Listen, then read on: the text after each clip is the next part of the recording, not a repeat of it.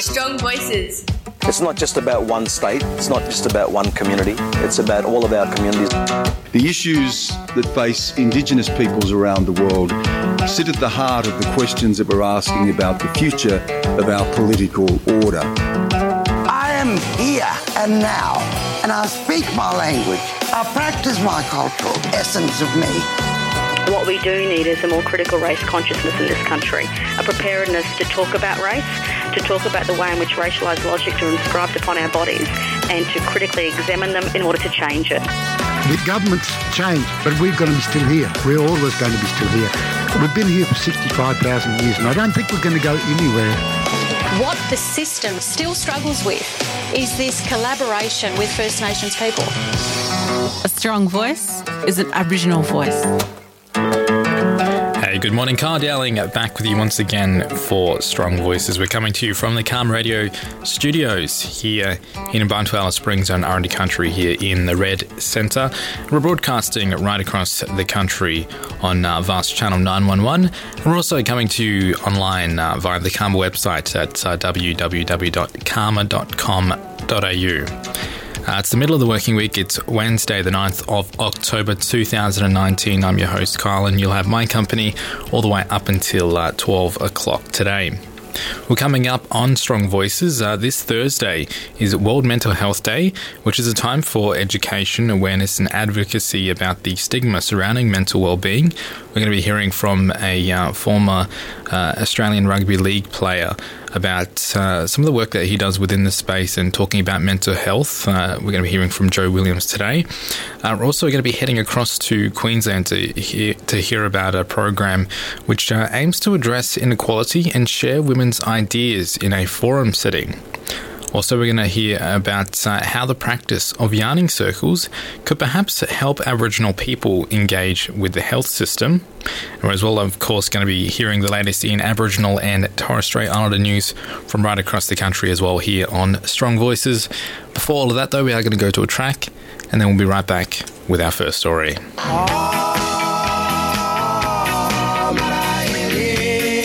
Hey mob, this is Patrick Johnson and you're listening to Strong Voices. Be deadly and stay deadly.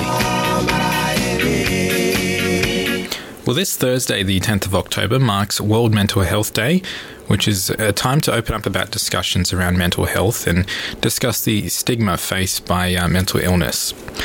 Joe Williams was an NRL player and later became a professional boxer, but despite his both his careers within the fields being quite prominent and well, he did suffer from mental health issues and concerns and actually attempted suicide in 2012.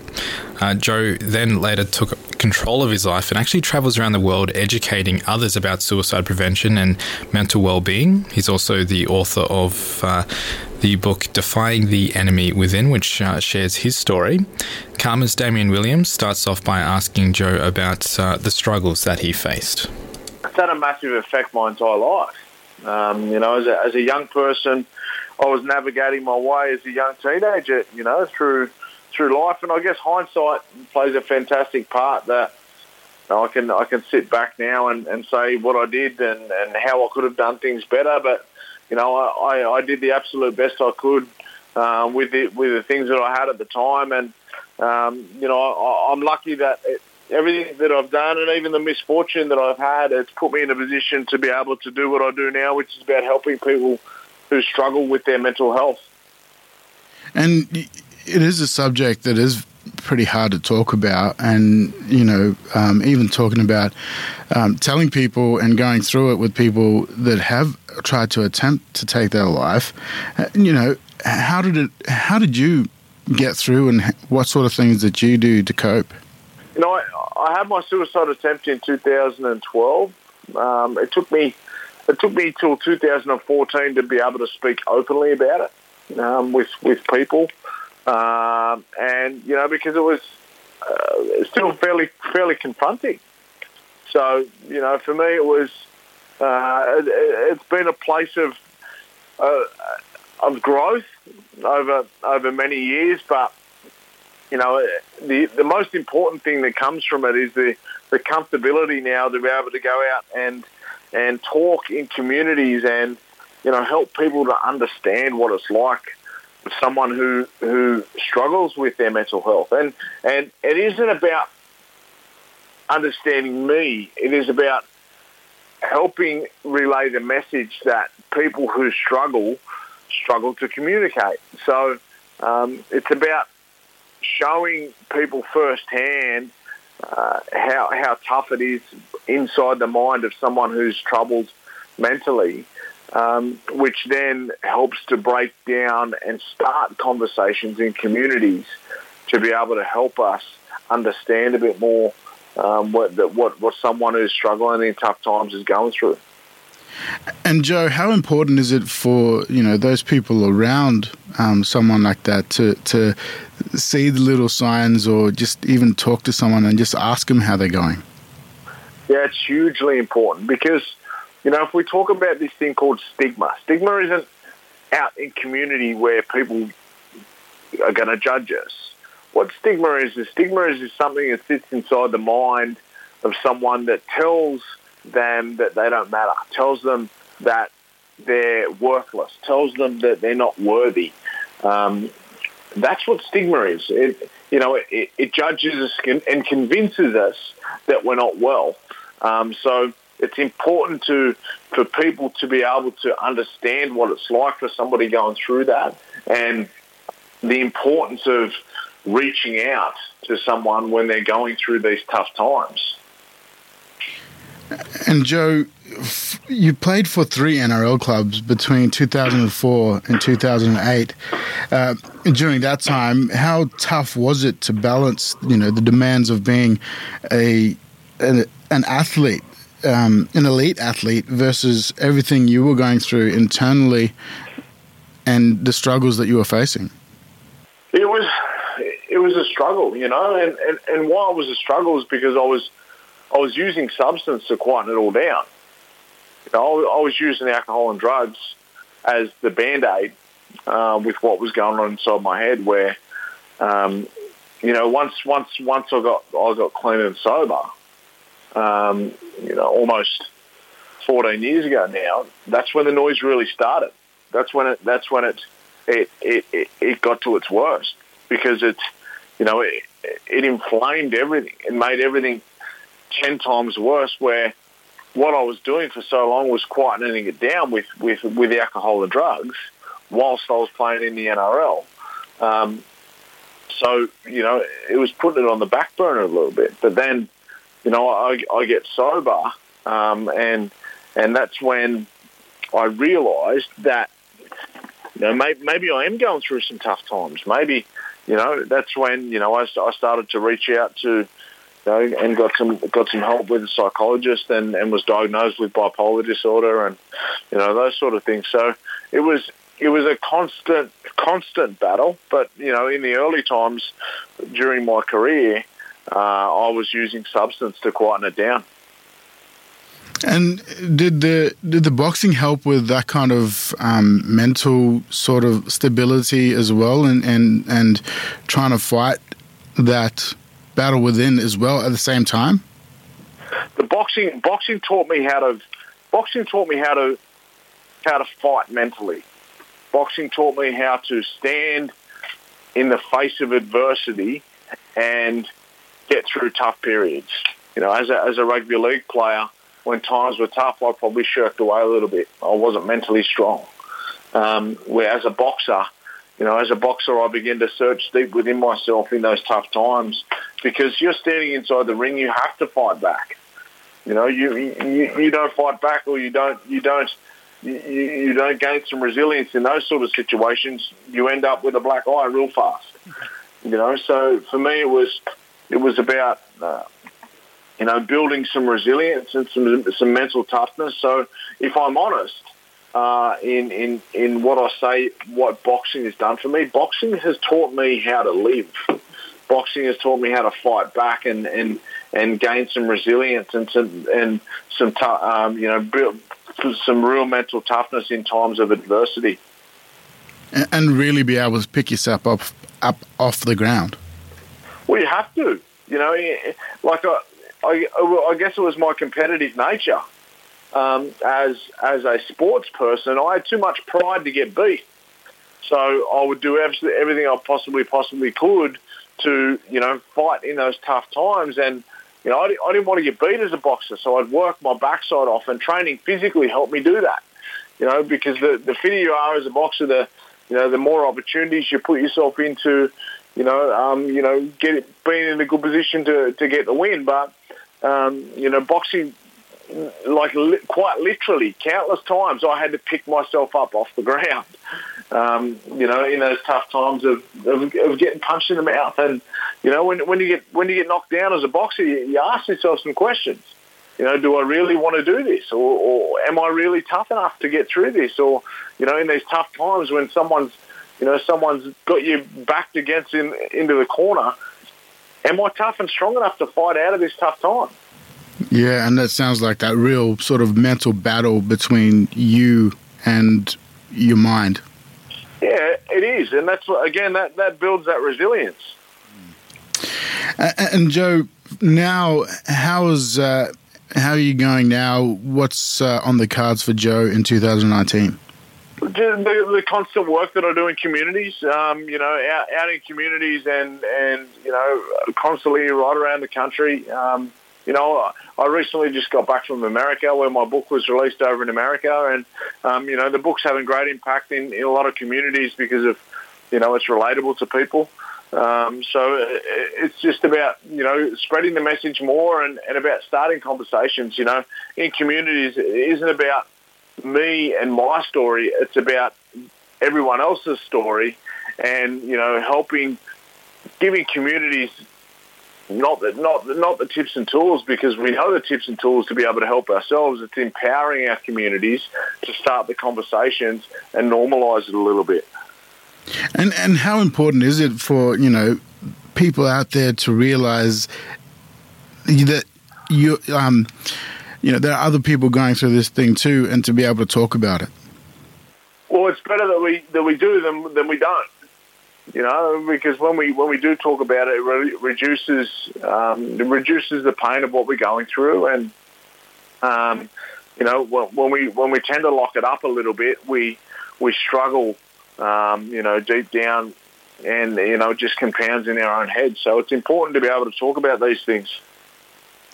And so, Joe, it's hard to ask the question, sort of, what's your advice? I mean, everyone goes through different things and comes through it differently. But could you tell us a bit about some of the things, a bit of advice for those people who are struggling with this themselves? Everyone's situation is different, but it's probably universal, the things that we can connect to that help us to get well. For a long time, we've been shying away from exercise a little bit. Exercise creates the natural endorphins in our brain that helps us be well. So the more we exercise and the more we eat healthy, it's putting us on that positive path to be the best we can. So I'm not saying that that'll be a fix, but what I am saying is that's giving us the best possible opportunity to be well. And talk about it. Start to reach out and get some professional help around this sort of stuff, because there is some highly trained professionals in many of our communities now that do fantastic work around helping people in tough times. So exercise, diet, and doing things for people.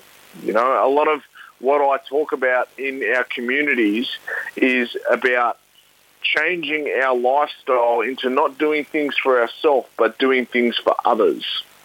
The more we do things for others, the more appreciative we get of our own lives, and the more gratitude we hold. It shows a bit of empathy towards other people as well. So, the key things I say to people is make sure that we do things for others and exercise and diet well. Essentially, they can be some big steps into moving forward. On that note, Joe Williams, thanks very much for joining us here on Karma Radio. It's always a pleasure, brother. Thanks very much, and big love to everyone up there in the territory and all around the place in the Karma Network. That was Joe Williams, author of Defying the Enemy Within, who goes around and shares his story in assisting others in regards to talking about suicide prevention and mental well-being. He was speaking there with Karma's Damien Williams. We're going to be hearing soon about a forum that happened in Townsville very soon, but before then we are going to head to a track and then we'll be right back. Hey, this is Kathy Freeman. You're listening to Strong Voices on Karma Radio.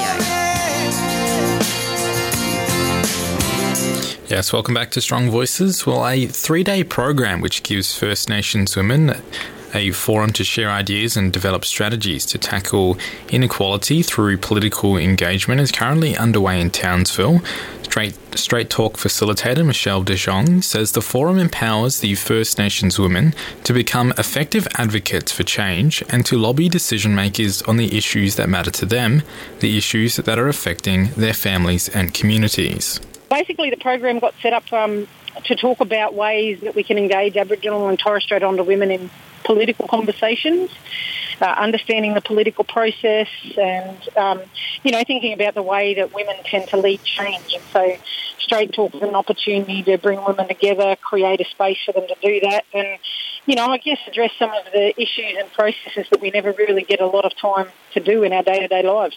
Women living remotely are deserving and need to have a voice. Oh, absolutely. And I think a lot of people do feel like there's a great disconnect between what happens in Canberra and its impact in regional Australia. But, as we know, that our Parliament is made up of representatives all across the country, and it's really important to make sure that we have those regional and remote voices where we can. And so for me, it's that conversation, even if we look at the results of the last election, conversations about whether people are engaging in political participation, whether they're kind of looking at the policies of each of the parties, how that impacts their day-to-day lives, really. And so, up here in Townsville, Herbert has been a very marginal seat, and we've seen different changes over the years. But, it's largely populated by Aboriginal and Torres Strait Islander people, and I think it's really important for us to have voice and be seen in some of those critical conversations. And for women to begin to understand that the way whitefella politics works, it is about votes. Politicians obviously are there to sound good to their electorate, but at the same time they have to be well aware there is a sizable First Nations population in many electorates that haven't been heard. Well, that's right, and I think that's probably one of the issues of our political system is even though we are minority in numbers, is there an opportunity for power and influence in different ways in some of that political space? And even that's one of the conversations we have is whether our mob even know that how their vote gets counted, who are they putting up as their candidates and things like that, because, we've only had 2 Indigenous women in the Queensland Parliament, one of which is going to join us this week, Cynthia Louie. But, even that in itself is learning lessons out of people who've gone through that process and seeing how we can increase those numbers into the future.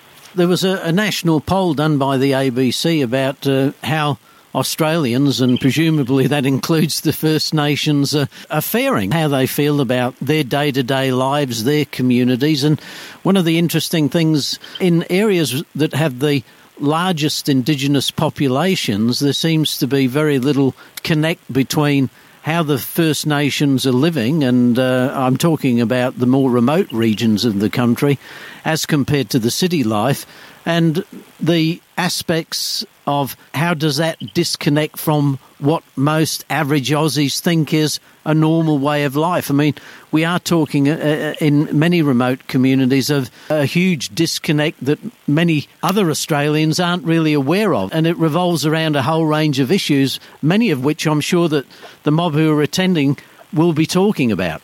Oh, absolutely. I mean, I think, in Indigenous affairs, we're always talking about some of those really critical challenges that exist for our mob, and particularly regional and remote issues are high on that agenda.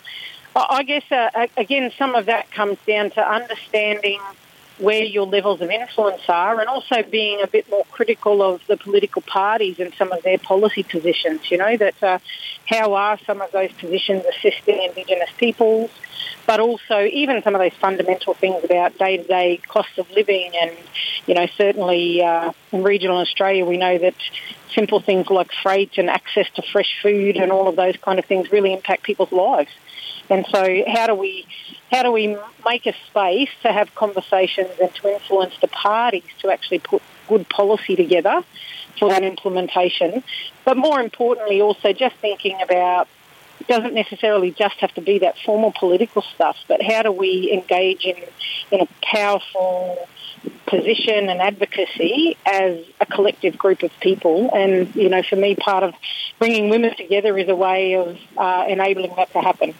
If we go back a few months to Carrie Ann Kennelly's depiction of, what was happening to First Nations women and children, that certainly fired up a large part of the non-Indigenous community against blackfellas. I'm wondering how those sort of comments react within community and how women react to that. Well, I take a very particular stance on things like that. And, I guess Indigenous communities have a number of different challenges that include some of those systemic issues of domestic violence and poverty and other things. But, for me, the challenge is that's not our story. And it shouldn't be the only story that we ever get to see on the national stage, because the flip side of that is really positive examples of people doing amazing things. We've got excellent stories of good governance and strong leadership, particularly led by women.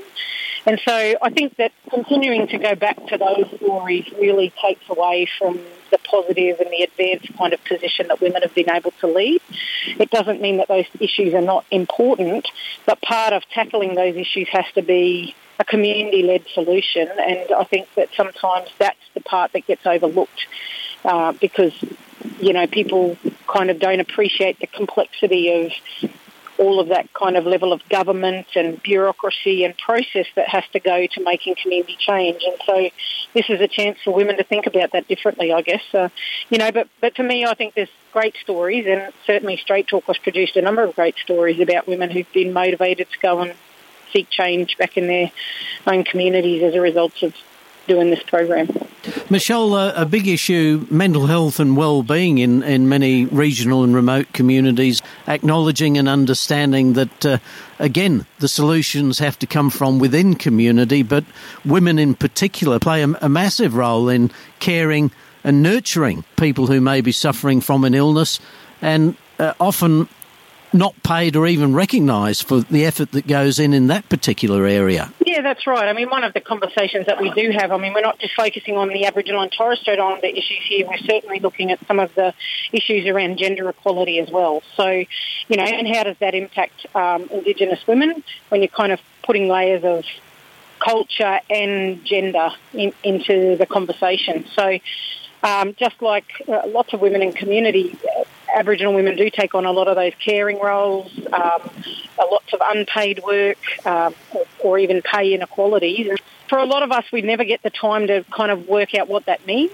for us and where our particular positions of influence or opportunity exist in changing that conversation. And even simply in the workplace, how do you have different conversations about the way that women are engaged and promoted and represented? So, I think gender equality is certainly a big part of what we talk about over the next couple of days. As you've said, there are some great stories, but for women to understand that they do have a big story to tell and helping them understand that in today's world of multimedia now, there are many great avenues to share their story about their community. Absolutely, and that's one of the things I absolutely love about Straight Talk. There's nothing greater than bringing a bunch of Indigenous women together and getting us into a space where we get to share some of those fantastic stories and importantly celebrate each other's success, because we see too much of the deficit conversation. And so, I love the next couple of days on social media. I'm sure we'll tell lots of those stories about the women that are engaged in this, but also in many ways they're the silent heroes in the history of our nation, and we need to celebrate that and really support each other going forward. Straight Talk facilitator Michelle Dishong there, ending that report from Karma's Paul Wiles. We're going to be hearing the latest in Aboriginal and Torres Strait Islander news from around the country with that segment coming up shortly. What's up? You're listening to Strong Voices on Karma Radio. Yes, well, now it's that time again for the Aboriginal and Torres Strait Islander news from around the country here on Strong Voices. I'm very happy to say I've got Damien Williams joining me in the studio. Good morning, Damien. Good morning, Kyle, and good morning to all our listeners. Well, Damien, I understand you have a story this morning in regards to a Aboriginal entrepreneur hub, or hub for Aboriginal entrepreneurs. Yeah, budding Torres Strait Islander and Aboriginal business people will be able to access entrepreneurial services at South Australia's premier innovation neighbourhood. The Aboriginal Entrepreneur Hub, AEH, will be established at Lot 14, the new innovation hub in the CBD of Adelaide, South Australia, by the end of the year. The AEH will offer a range of free programs designed to bolster First Nations participation in South Australia's startup sector.